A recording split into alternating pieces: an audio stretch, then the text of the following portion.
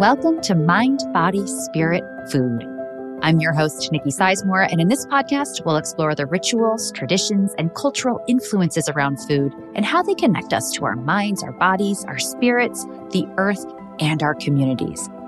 This is a space that's dedicated to bringing more presence, ease, and joy into the process of feeding ourselves. Let's dive in.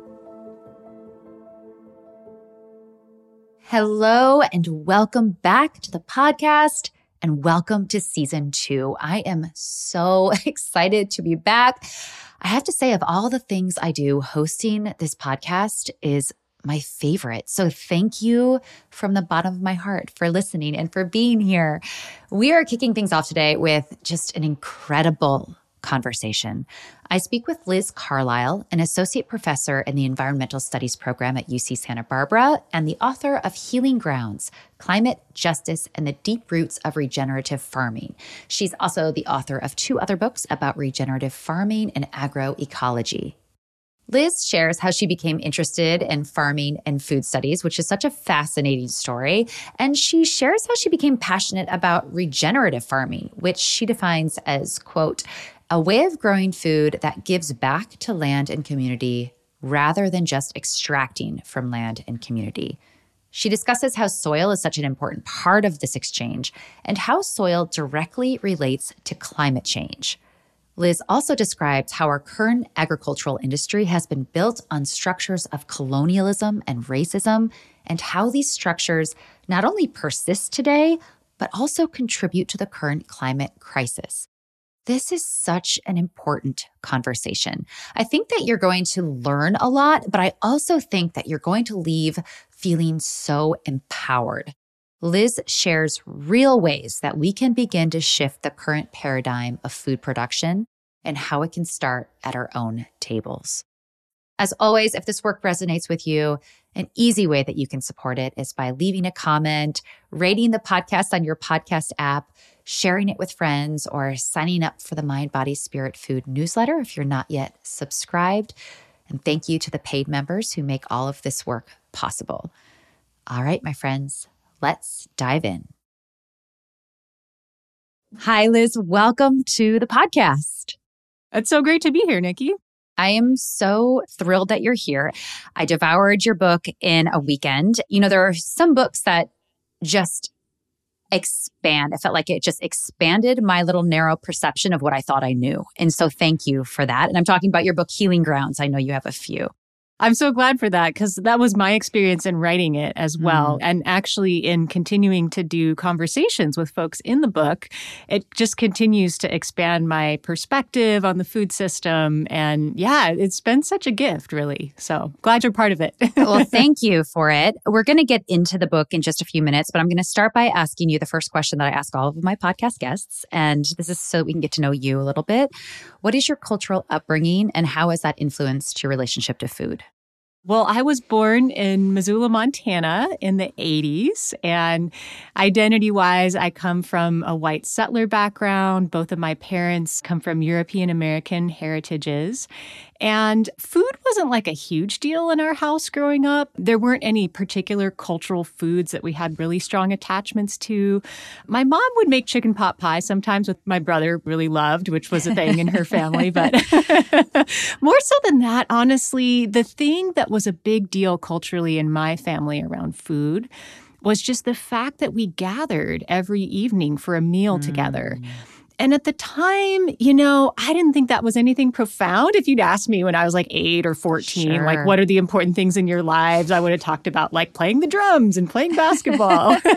It was just this thing that I kind of took for granted. But every day, you know, we would gather and we would talk about what happened during the day. And if anything hard had happened during the day, there was kind of this chance to air that. And so now that, you know, I have my own family and my own kind of practices with my friends, this is something that I realize is actually something I really value, is just gathering for meals regularly with the people that I love. That is a really profound thing. And I want everybody to have that privilege. And I realize now what a privilege it was to have that growing up. It is. It is. similarly to you, growing up, we would gather on Sundays. We would always have a Sunday night dinner, which even in my family now, we make a big deal night of Sunday night dinner, but we eat together every night, my family, my girls and my husband and I. And it's such a privilege to be able to do so. And it's something I am grateful for every time we sit down. So I love that you really feel that as well. And that's one of your values. Yeah, yeah. And I would say also, we didn't do a ton of gardening, and we were a generation removed from agriculture. My grandmother lost a family farm in the Dust Bowl. I did get to talk with her a lot about it, and she was a huge influence. But we had a little bit of space, and my dad really loved to grow sugar snap peas. And so that was a big experience. I do remember that as a little kid, picking that first snap pea. And that was my first experience of like picking something really fresh and how different that tasted. And also just that sense of connection and pride is like, we grew this and now we're eating it. Yeah. We were just having a conversation last night with my daughters because they've always grown up with a garden. We have a very small garden, but my husband's, I got to give him full credit. He does it all. That they've always been able to pick food from the ground and eat it. And we were explaining how neither of us grew up with food gardens. And they were like, wait, what? Like, I was like, wow, you guys are going to have a whole different worldview than I did. And I never really realized what an impact it'll have on them because it's just so normal for them, which is totally pretty cool. Yeah. Yeah. And my parents did this really cool thing too, is, you know, we didn't have a ton of space, but they would take us to this little nursery with them when kind of the growing season was starting. I guess in Montana, that was probably like May, maybe.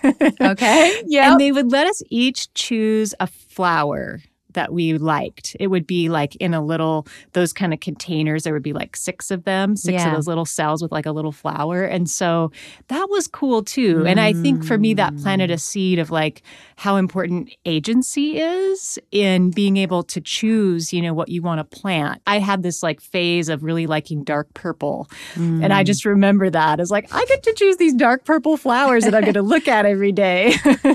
Wow. Yeah. What an important little nugget that is. Agency. Yeah. Well, if you could just give us, I know there's a long time, not a long time span, you're quite young, but somewhat of a time span between your childhood and where you're at today. If you could just give us a little recap of what you do and how this passion was fueled for you. Yeah, so my grandmother was huge, actually. I really admired her wisdom and groundedness. And it seemed to me that a lot of that came from her land connection. You know, having grown up on this family farm in western Nebraska and running around on the prairie and like helping out with the animals. And I always wanted that. I wanted to be that kind of woman that she was. And I wasn't sure what reconnecting with that way of life might look like, but I was kind of hungry for that. And she was also really honest with me about the tragedy of the Dust Bowl and that, you know, her family was partly responsible, that they were among the many, many people on that landscape that were mismanaging the land because they got bad advice from, you know, the U.S. Department of Agriculture and really didn't know how to care for that land.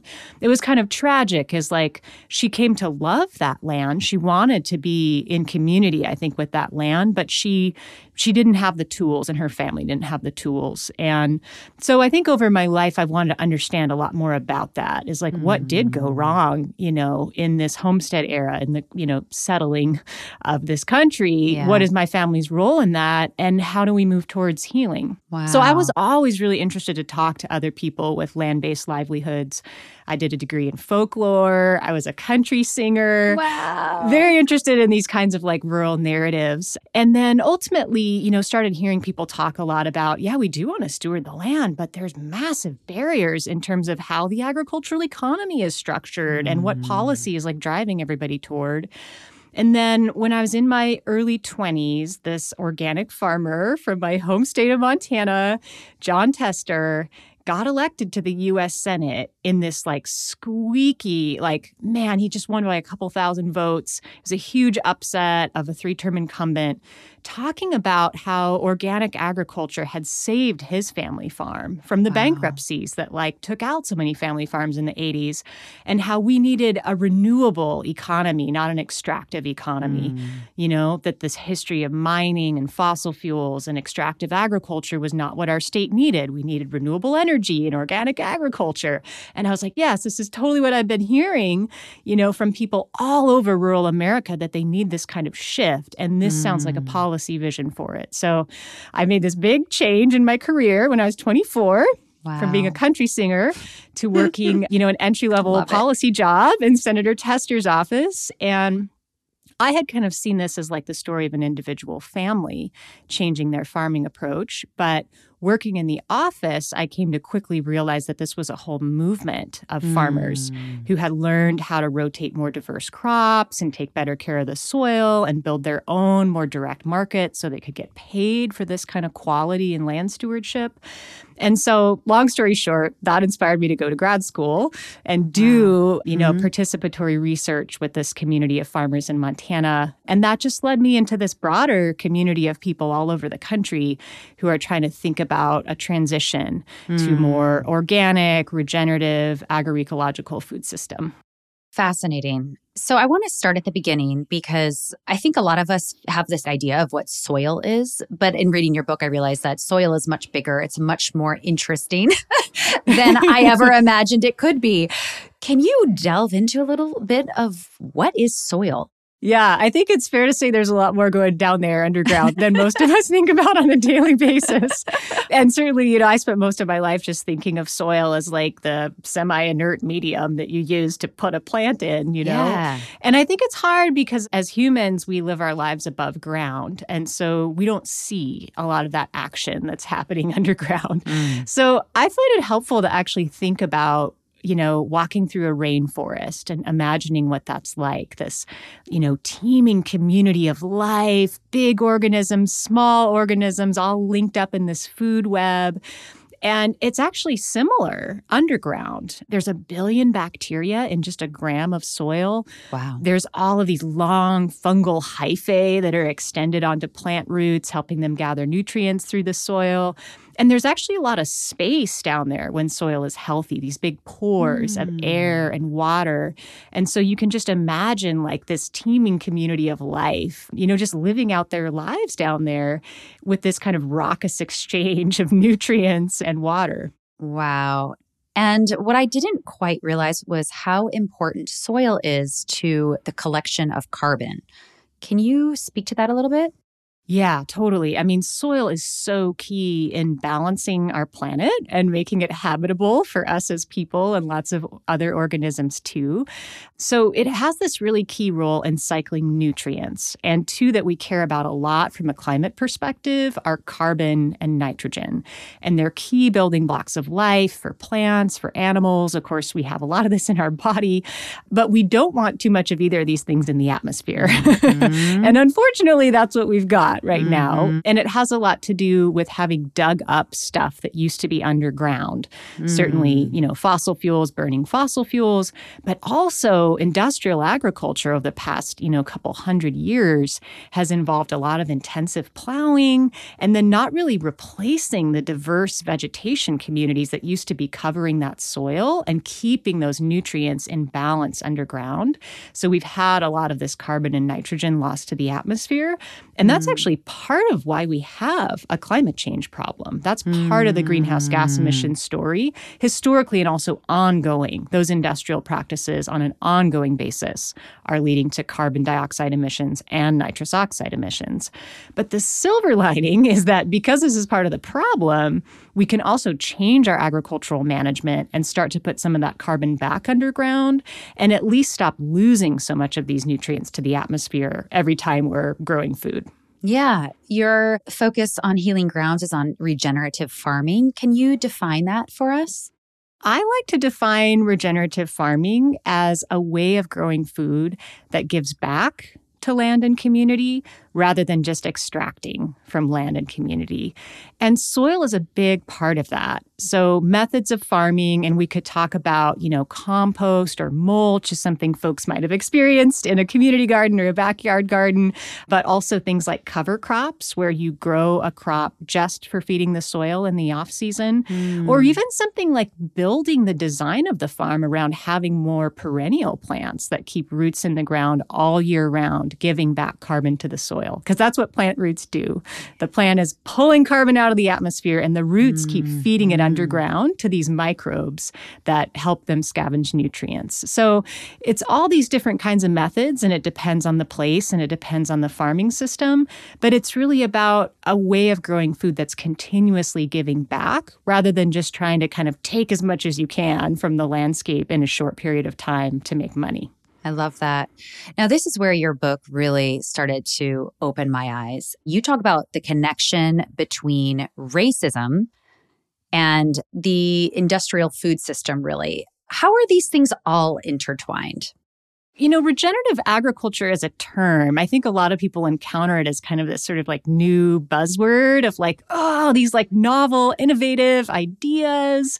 The Rodale Institute started using it a little bit in the 80s, but it's kind of new in the lingo. And so I think it can sometimes give the impression that these are a set of new ideas that are maybe thought up by scientists or sort of like tech people, or maybe a few like really smart, interesting renegade farmers out there in North Dakota or Iowa somewhere.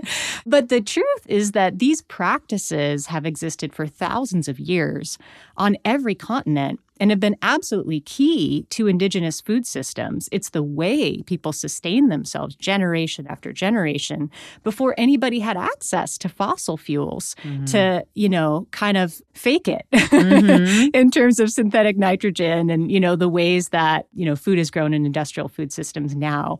And so the only reason that we don't see these kinds of indigenous regenerative food systems in the way that we might imagine they could otherwise have continued is the disruption of colonization and empire.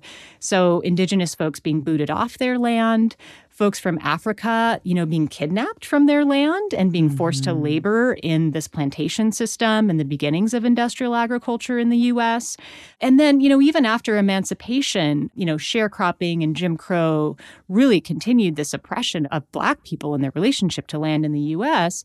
And also the labor model in agriculture, unfortunately, did not change a whole lot. And so with this kind of colonial and imperial expansion around the world, people often were forced off of their land because of violence or because of economic reasons and ended up coming and laboring in U.S. agriculture under similarly oppressive conditions that really limited them from, the ways that they could continue to practice these forms of regeneration.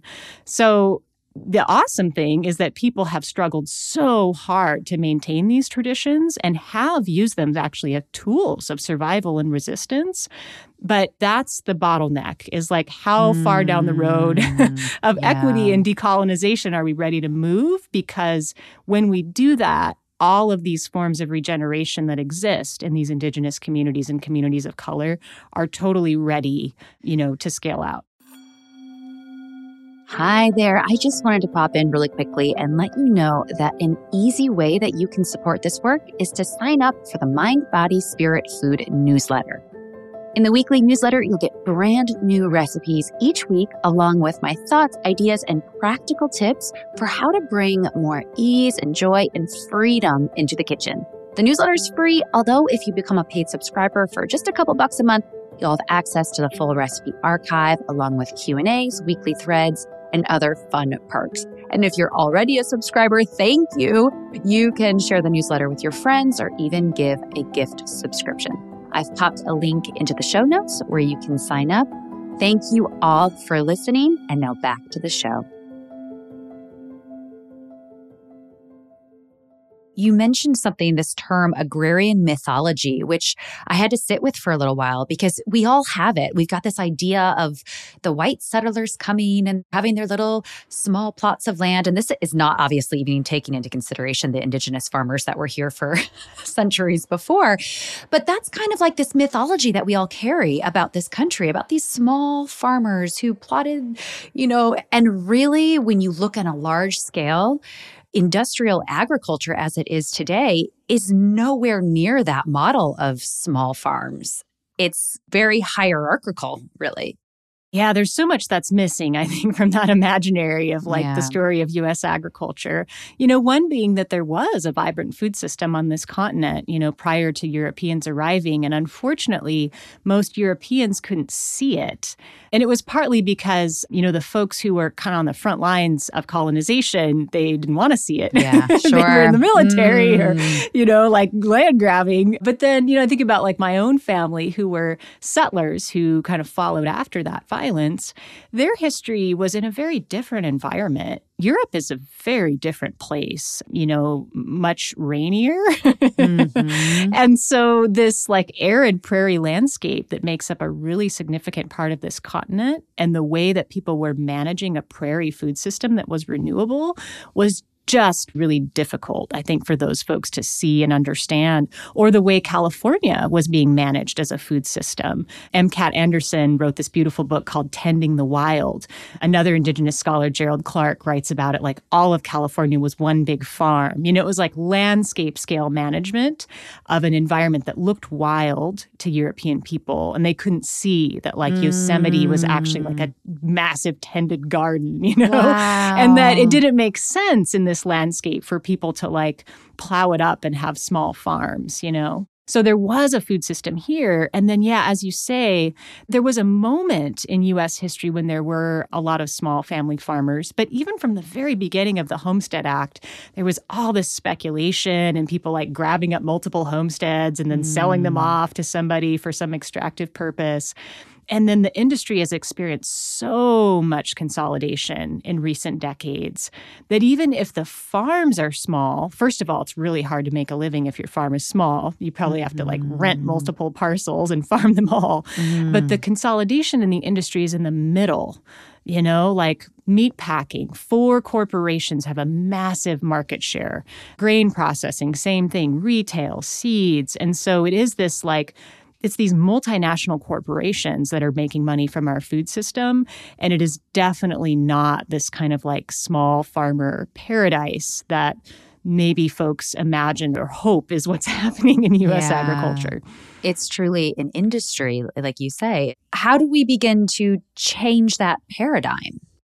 Well, I have to say a lot of folks already are in their own communities. So, I've been doing this work for about 12 years as a writer and a researcher, and I'm never going to run out of really hopeful, inspiring, informative stories to tell about local and regional efforts, whether you're talking about people doing really cool things on their own farm or, cooperative grocery stores that support these small regenerative farmers, or amazing food hubs, or farm to school programs where kids are getting healthy food and also they're supporting these, local regenerative farmers. So there's tons of people that are already figuring out how to build local food sovereignty. But because the problem is structural in nature, in order to sort of solve it at scale, we need to really band together and work towards structural, solutions. And so the good news is this is Farm Bill reauthorization season. So every 5 years, we get a chance to overhaul the major package of federal legislation that radically shapes, what our food system looks like. So we currently use a lot of public money to subsidize industrial monocultures. And I would argue that we don't use enough of our public money to support the public goods that come out of people who are doing regenerative agriculture and are taking care of our watersheds and our atmosphere and our soil resource. So there's a campaign called the Transformative Farm Bill campaign There are hundreds of organizations involved in it all over the country, from a major professional organization supporting dietitians to one of the largest labor unions in the country that supports food workers, lots of environmental organizations and agriculture organizations. But Transformative Farm Bill Campaign, the National Sustainable Agriculture Coalition has a bunch of material up on their website. And I think if we really want to see a change in the incentive system so that the people doing the right thing aren't always having to hustle so hard and self-exploit, that's what we need to do, is we need to change policy at all levels, including the federal level. This is such important work. I feel like this makes it tangible for all of us who are not, well, actually, let's go there. We all do need to feed ourselves on an individual basis. How can we as eaters, as people who perhaps don't have farms, how can we play a role in tending to this issue, or at least tending to the earth in general? I think this is really important. And even from this kind of structural and political lens, if you're going to engage in this really ambitious struggle that's going to take generations to accomplish, to really change the world in a dramatic way, I think it's important to be able to taste a little bit of that beautiful future that you're fighting for and have a little bit of it now, with your friends, and create a really vivid picture of this is the world we want. There's just beautiful writing about this in the Black feminist tradition, a lot of great speculative fiction. There's this term world making about this practice. All of these things, have been really inspiring to me. And I think that making a meal with other people that you love, especially, or tending a garden, whether that's a community garden or in your backyard, can be such a powerful practice of world making, or another term that social scientists use is prefigurative practice, meaning you are prefiguring, you're preforming the world that you are helping to bring into being.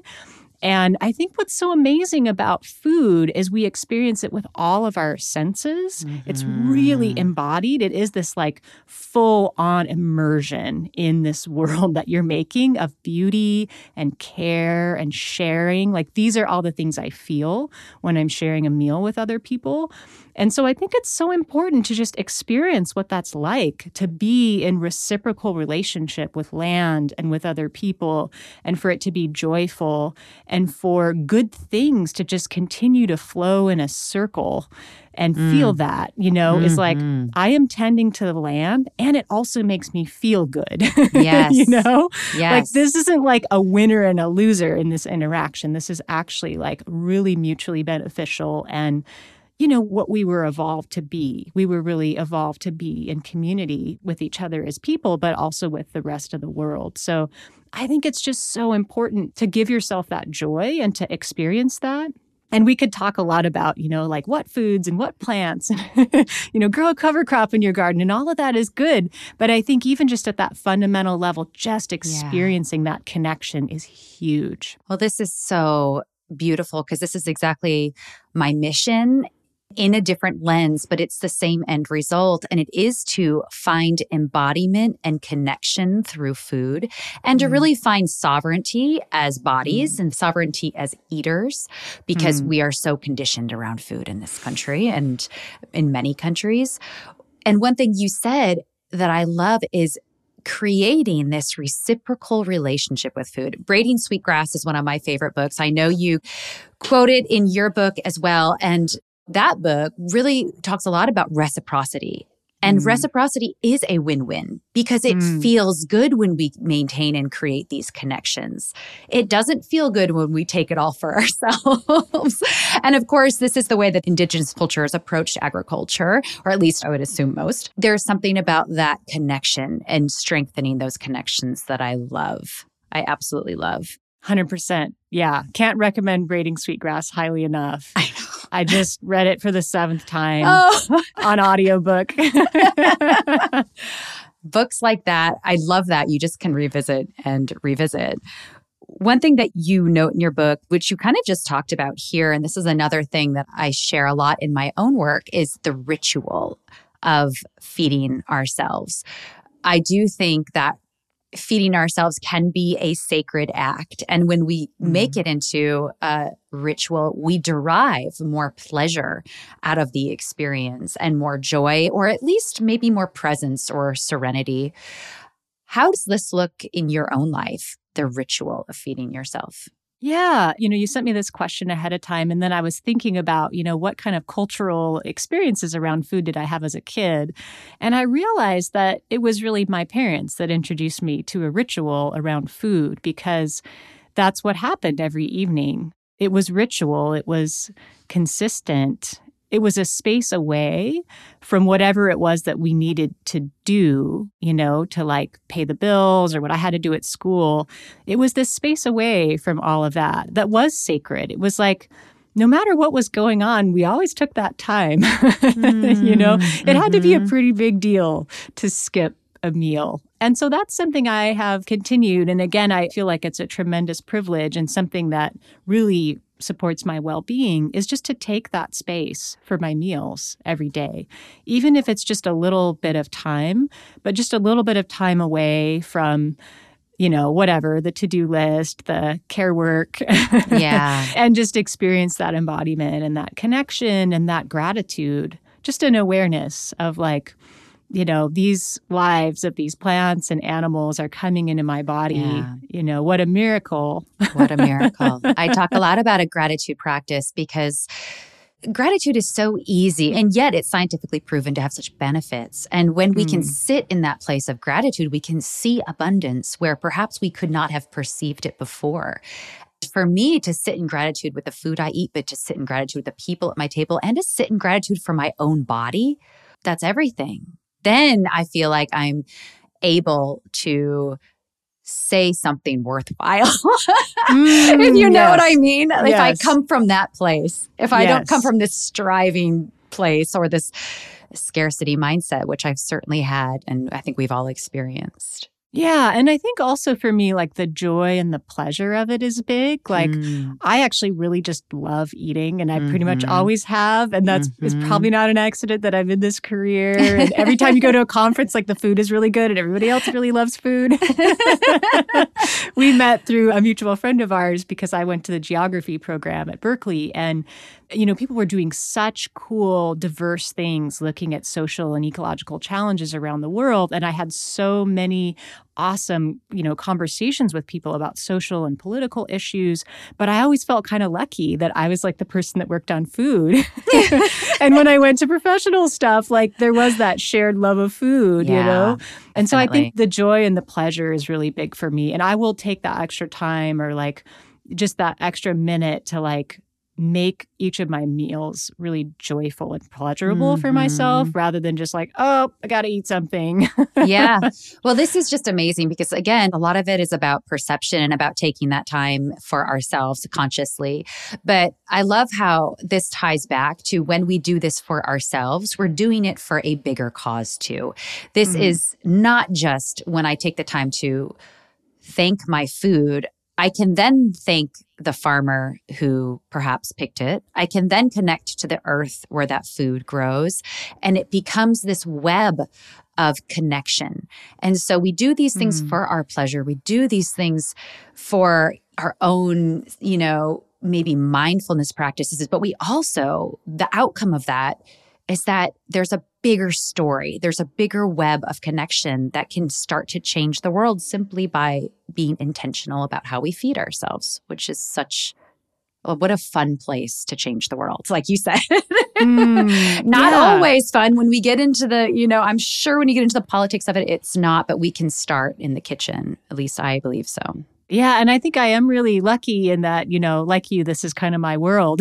Yeah. And so most of the time when I'm eating, there's a really deep story that I know about the person. Sometimes it's me, sometimes it's my partner who grew that food, if it's vegetables. But I did a lot of my early work on lentils and grains. And so those things in my household come from people I know and lands that I know pretty intimately. And I know what a big lift it was for all of them collectively to, like crowdfund the processing plant that makes it possible for me in California to eat those organic lentils from Montana. And the fact that crop makes it possible for them to have an organic rotation.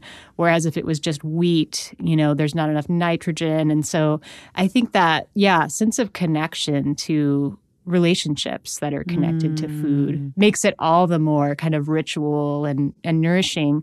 And I do think, if you are a person with means, you can make a huge difference with your purchases, like joining community-supported agriculture or shopping at a, local natural food store or co-op. Like I think about the Japanese women that were really bummed with the chemical transition of their agriculture after World War II and the kind of U.S. domination of the rebuilding of the Japanese economy. And they really came up with the community-supported agriculture model. And the way they did it is they just gathered a bunch of families, pooled some money, and hired a farmer and found a plot. And we're like, you're going to be our farmer. Wow. And that reminds you that, all of these beautiful alternative projects in the food system, they are supported by some, handful of families, basically, that makes this possible. And so I'm not a proponent of this as like the only mechanism of change in the food system, the kind of vote with your dollar, because we don't all have dollars to vote with. Yeah. But I think if you do have dollars to vote with, you totally should. And, a lot of these are small businesses where, a handful of really engaged eaters can make a big difference. So, I think more power to you if you want to think about the kind of food system you're supporting with, food purchases or what you're choosing to eat. I love that. I think that empowers a lot of people listening. And like you said, if those dollars aren't there, there's a million other ways to do that, whether that's just tending to a little thing of herbs in your windowsill or sharing a meal with others. So thank you. And I feel the wonderful thing about your book is, first of all, everyone should read it. She shares stories, real stories from Black, Indigenous, Latino, Asian families who are doing this work. And they're doing such important work. And this is their heritage. This is the knowledge that they bring to the table. And it's something we can all learn from. So thank you for that. Where can people find you, your books, all of that good stuff? Thank you for asking. I have a website. It's very simple. It's just my name, lizcarlisle.com. And would love to hear, any reflections or your own stories, connections with food and land. That's always like one of the coolest things about the work that I do is hearing people share their own stories and what something sparked in reading another person's story. Well, I have one last question for you, and this is a fun one. Another question I ask all of my guests. It is your last meal on earth. What would it be? Wow. I think I might just go all dessert. Yay! For that.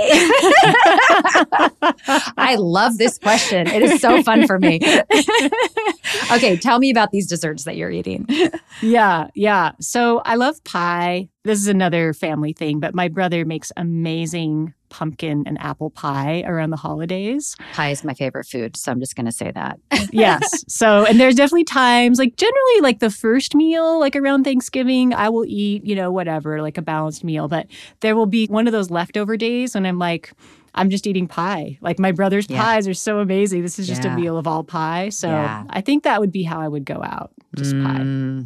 You are a woman of my own heart. Pie is literally, I love all food, but pie, I have a whole class about pie making because I love it so much. So well done. It was, and it is the quintessential shared food too. It right? is. Yes. It's so celebratory. And the making of pies too, for me, is very therapeutic and very meditative.